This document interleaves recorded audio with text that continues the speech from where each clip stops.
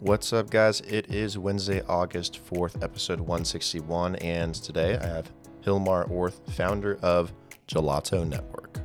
Gelato helps make it easier for developers to automate money movement between smart contracts on blockchain and for operating protocols so that you don't have to think about it, so they're actually smart contracts. We talk about it on a technical level, a surface level, talk about examples, use cases. It's a good episode. I think you guys are really going to enjoy it.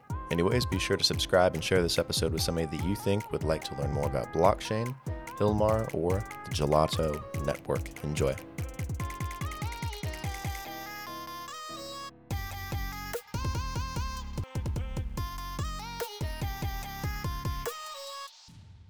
Welcome, Hilmar.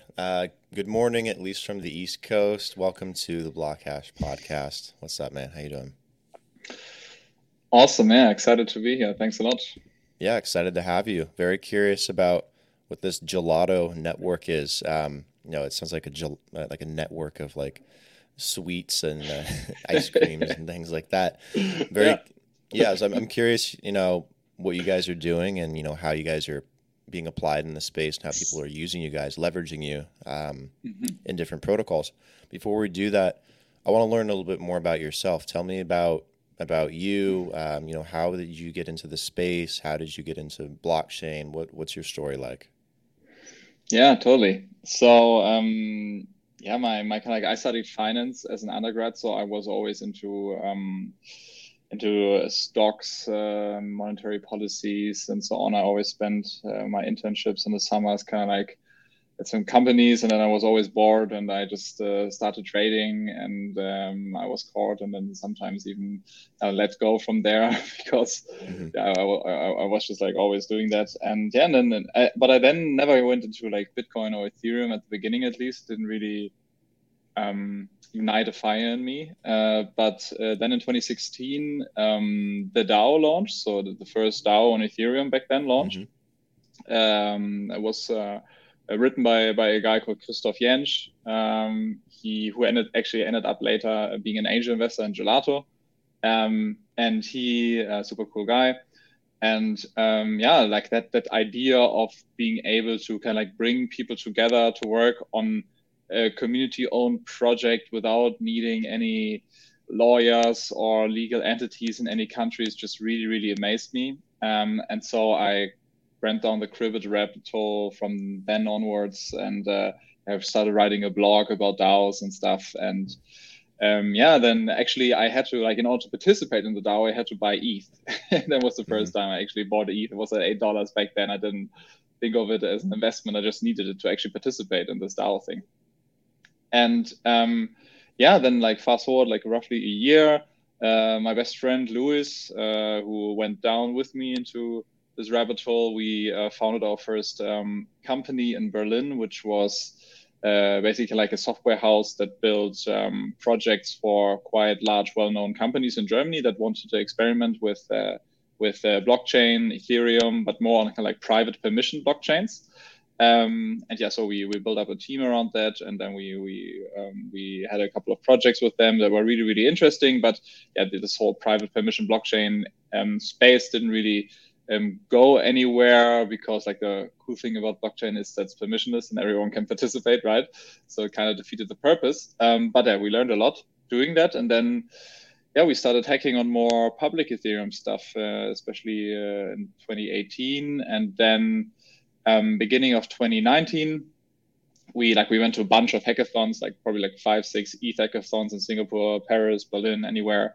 And then we got into contact with Gnosis. They're a project based in Berlin, and yeah, we were basically tasked by them to automate certain trading functionalities on top of one of their decentralized exchanges that they were building at the time. And while trying to automate these smart contracts for Gnosis, we realized that this whole like infrastructure piece missing that lets you basically define certain conditions, like every day, or if the price of something reaches X, and then based on these conditions, enable you to actually get your transactions executed automatically. This is not something that is built into Ethereum. That has to be built in from the outside. And yeah, we had to build up everything from scratch. And then that's why we realized actually, hey, there's this whole piece in the Web3 stack missing that enables developers or users to easily automate the transactions. And yeah, that's basically how we came up with Gelato based on this project. And then we started focusing on that and solving that particular issue for all developers out there. And yeah, that's basically what we did since then. Yeah, explain that a little bit more. This, automated, movement of money. Like, why is that so important for like smart contracts and these protocols? Yeah. So like sometimes smart contracts are kind of like sold as these autonomous agents that automatically transfer your funds somewhere, right? But the truth is, smart contracts are quite lazy. They actually don't do anything themselves. If no one sends a transaction to them, like nothing will happen. And let's say the simple example of you want to transfer $100 to your friend every month, right? And like if you have your money on the bank, that's pretty easy. You can like tell your bank, hey, please do that for me every month, right?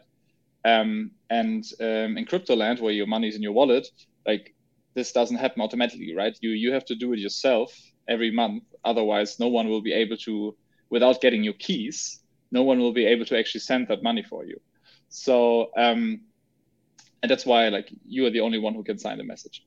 And that's why in order to actually facilitate that, you need bots. You need basically servers running that kind of like get a task by you, like a signed message by you saying, hey, I, on behalf of that person, on behalf of Brandon, I'm now allowed to kind of like transfer this address every month, $100, for example. And this is just like a simple use case, but they're like all use cases in the whole Web3 space that evolve around conditionally executing transactions, like if the price reaches X, or if interest rates are lower than Y, or recurringly every day, every hour, every minute. If something like this has to happen, then you need basically bots that do that on behalf of the users or the protocol. And we are basically building like this infrastructure that lets everyone, without having to run their own bots, task these bots like arbitrary use cases, like send my money every month to a friend, for example, without having to deal with any of the complexities of this infrastructure themselves.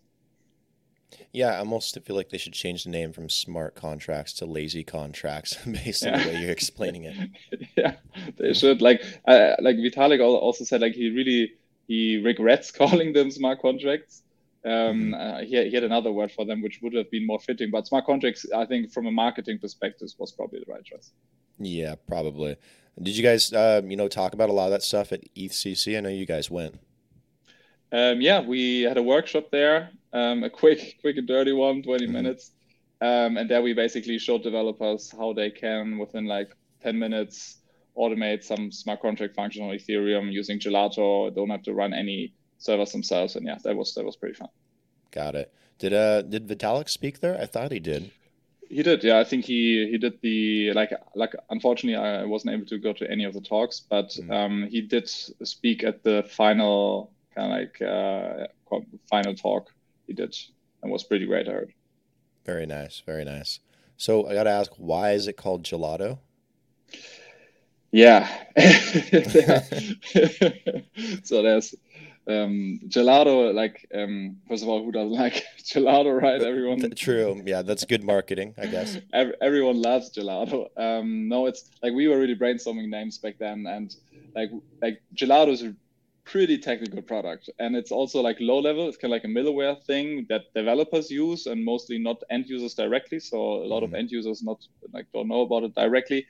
And yeah, we had all these names like conditional transaction framework or something like that. And if you pronounce that, you go crazy. And we're like, okay, yeah, we were in Berlin, and we found gelato in Berlin, and down underneath our office there was this like probably the best gelato place in the whole Germany. And yeah, we went there every day in the summer and had our gelato. And then one day we just like, hey, why don't we just call it gelato? It has nothing to do with crypto, nothing to do with some technical stuff. It's probably the best name to choose.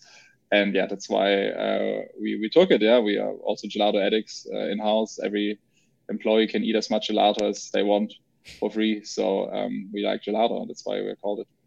It's pretty fitting for the space. There's so many projects and protocols that have like a food-based name.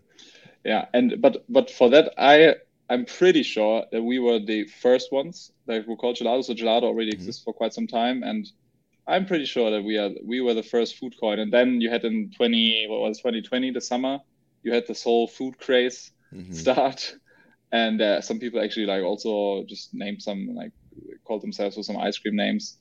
But I'm pretty sure we can date to a blog post where we're the first ones, but I might be wrong here. Maybe there are some other cooler food projects that I'm not aware of. It all started popping up for the most part, and like the whole DeFi summer, it was more like FoodFi summer. Like it was kind of interesting. Sushi, pancake, pickle protocol. That one made me laugh. Yeah, pickle was crazy. Exactly. You guys, you said to me earlier that you guys were built on top of Ethereum. So are you guys primarily focused on Ethereum lazy contracts, or would you want to work on other, smart contracts on other blockchains in the future, or do you? Yeah, so like Gelato is not really like only a small part of our network is actually on blockchains.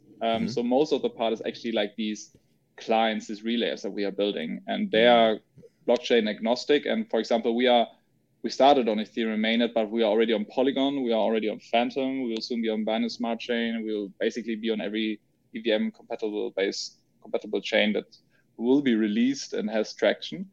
And so like Gelato is really this like middleware thing that doesn't have an opinion about the network it interacts with. And like the goal here is like we started with automating smart contracts on Ethereum and basically automating the flow of money between protocols on top of Ethereum. For example, automatically transferring your debt positions from Maker to Aave because prices start plummeting and you want to enjoy lower collateralization ratios on Aave.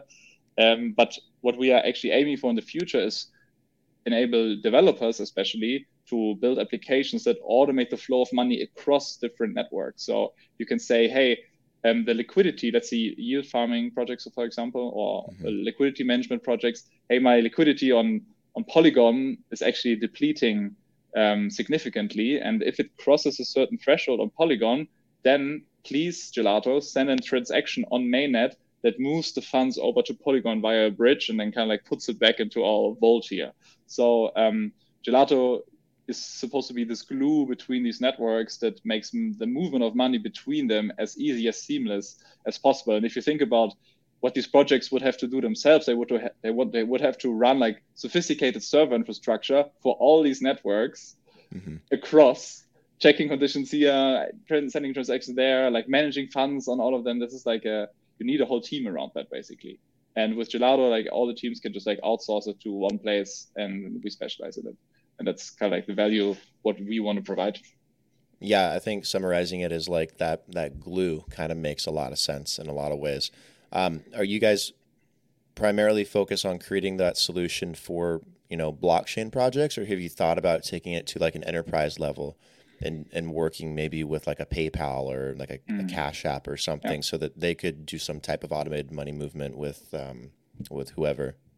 Yeah, that's kind of like we have this really nice looking white paper out, and this is exactly the kind of like roadmap we want to, the roadmap we are actually targeting. So we start obviously in the kind of like the native Web3 world, and with all these projects, like for example, InsideApp, KeeperDAO, B Protocol, Aave, all these projects kind of like use Gelato for certain things. But we are very bullish on the thesis that like soon the Web2, Web3 world will merge and you have these traditional players moving in and they need that system where they move money between networks based on where it's needed, right? And there it will actually very much make sense to have a enterprise version of this whole thing out. But yeah, we are currently focused on more the Web3 world, but this is where I see actually probably the most significant growth in the long run coming from these Web2 projects coming in and then us being able to provide them with our infrastructure. Got it. So more like a long-term goal. Yeah. Okay, you mentioned Web3 and you mentioned Web2, and I imagine there are people out there that are like, what the hell does this guy mean by Web2 and Web3? And yeah, why do I keep hearing about it? Can you like explain that a little bit? Like what's meant like in the industry when people refer to Web2 or Web3? Because you hear those terms a lot and I don't think people have enough clarity. Yeah, so for me at least, probably different definitions out there. For me, what Web3 enables is it enables developers to build what I call serverless applications. And a serverless application is basically just like a front end, like a React front end that you build, and all the data, all the logic, all the processes that power your application in the background are not kind of like owned by your single server that sits somewhere in AWS or in your basement, right? Mm-hmm. And you completely control it, and it's not visible. It's invisible, so people can't see what's going on. It's all open and decentralized. So, for example, an example is InstaDepp. I don't know if you know them. They are one of the most widely used projects in DeFi. They have over a couple of $1 billion in TVL in their smart contracts. Heavy users of Gelato, by the way. And they are like two kids from India that built this huge protocol, right? It's like a huge investment bank. Mm-hmm. And they're like 21, 23 or whatever, right? It's crazy. And they could do it without having to probably run one single server themselves. They just build a really, really nice looking user interface. They plug into Ethereum for smart contracts, and smart contracts basically just ensure that the state, like the data that you have, is correct, and it ensures the kind of like the logic that defines how your money moves from A to B. Then you have like other piece of the puzzle, like the graph. Like the graph is like another middleware piece where you can just easily query all the data from. So you don't have to do it themselves. You don't have to have like a database yourself where you do it. And then there's stuff like Gelato. And Gelato just enables you to easily automate the movement of the user's funds from one protocol to the next, or cross change. And what that results in is that you can just build something without having any of these servers that you usually have to run yourself, that you keep and no one else can access. And now you just plug into these existing infrastructures, and all the other people can also access this. They can start building their own app on top of your smart contracts, on top of Gelato's infrastructure, and just like spurs this gigantic wave of creativity and innovation, because everyone kind of like, it's like a DJ remixing songs. You can take someone's song and remix it and build your own stuff on top. And that's why like 21-year-olds can build a protocol that have like billions of dollars in it. It was never possible before. And this is, for me, Web3. You can just like plug into all these infrastructure pieces and build your own app and remix it, and everyone can access this. It's not permissioned. Yeah. Oh, very nice. Very nice. It seems like you guys got like a lot, going already. You got a lot planned out. I'm curious, like, what your timeline looks like, or your roadmap going forward. Like, we talked a little bit about what you guys are aiming for and hoping for, but do you have anything like planned like this year, finishing up 2021, that you think people should be aware of, or keep in mind, or important updates or important partnerships or things you want to disclose to them? Yeah, so man, there's so much going on, but I think like a lot of cool projects. There's like one of our smart contract systems will probably be used as collateral in MakerDAO soon. We got an awesome project with Aave going on. Other cool projects will soon work together with Gelato. So like on the like usage side, we've got a lot of stuff going on, but probably the most important event in the next month, that will probably happen actually in September, is that we will diffuse the governance and the control of the Gelato protocol into our users. And like we've been working on Gelato for 2 years, and now, because more and more projects are using us, and we still hold certain kind of like controls within the system, we kind of like need to decentralize it more and diffuse it actually in the hands of the developers and users that use Gelato today. And this is where we actually will create a DAO in September, and everyone in the ecosystem can basically participate in joining. And what this DAO does is basically they oversee all these bots that comprise the Gelato network, and these bots now have to stake, have economic kind of like incentives in the whole game, and the governance can basically decide whether they act in the best interest of the users or not. And if they don't, they can hold them accountable and actually penalize them by slashing off the stake. And this is also where our token will come into play, which we will release probably in September, Alpha League. Oh, you have a token? And not yet. And it will basically come out in September, most likely in September. What'll be called, like Gelato token, or? GEL. So GEL? GEL. So basically just the first three elements of Gelato. And yeah, it will come out in September. And then this is kind of like the big event, which will diffuse Gelato's governance. And then like technical wise, we've got a bunch of stuff to do. We want to enable like off-chain conditions. Like at the moment, everything has to be verified on-chain. Basically, you can say, hey, if the price in Uniswap is X, then please execute my trade. That's something you can do with Gelato.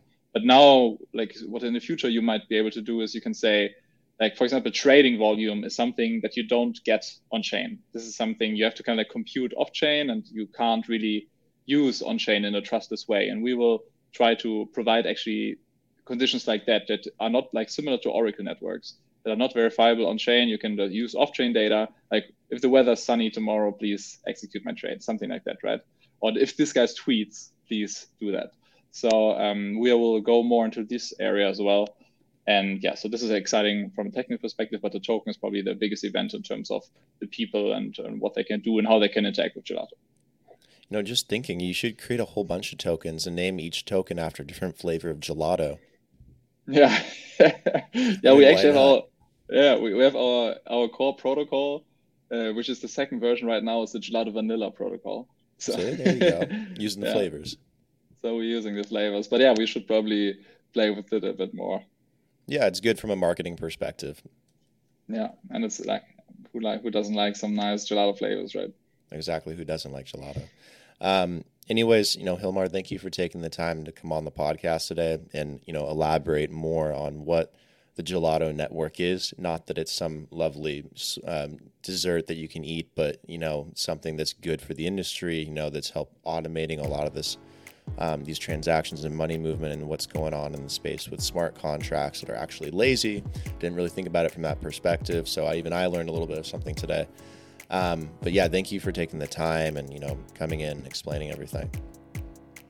Always. Thanks for having me, Brandon. Yeah, I appreciate it.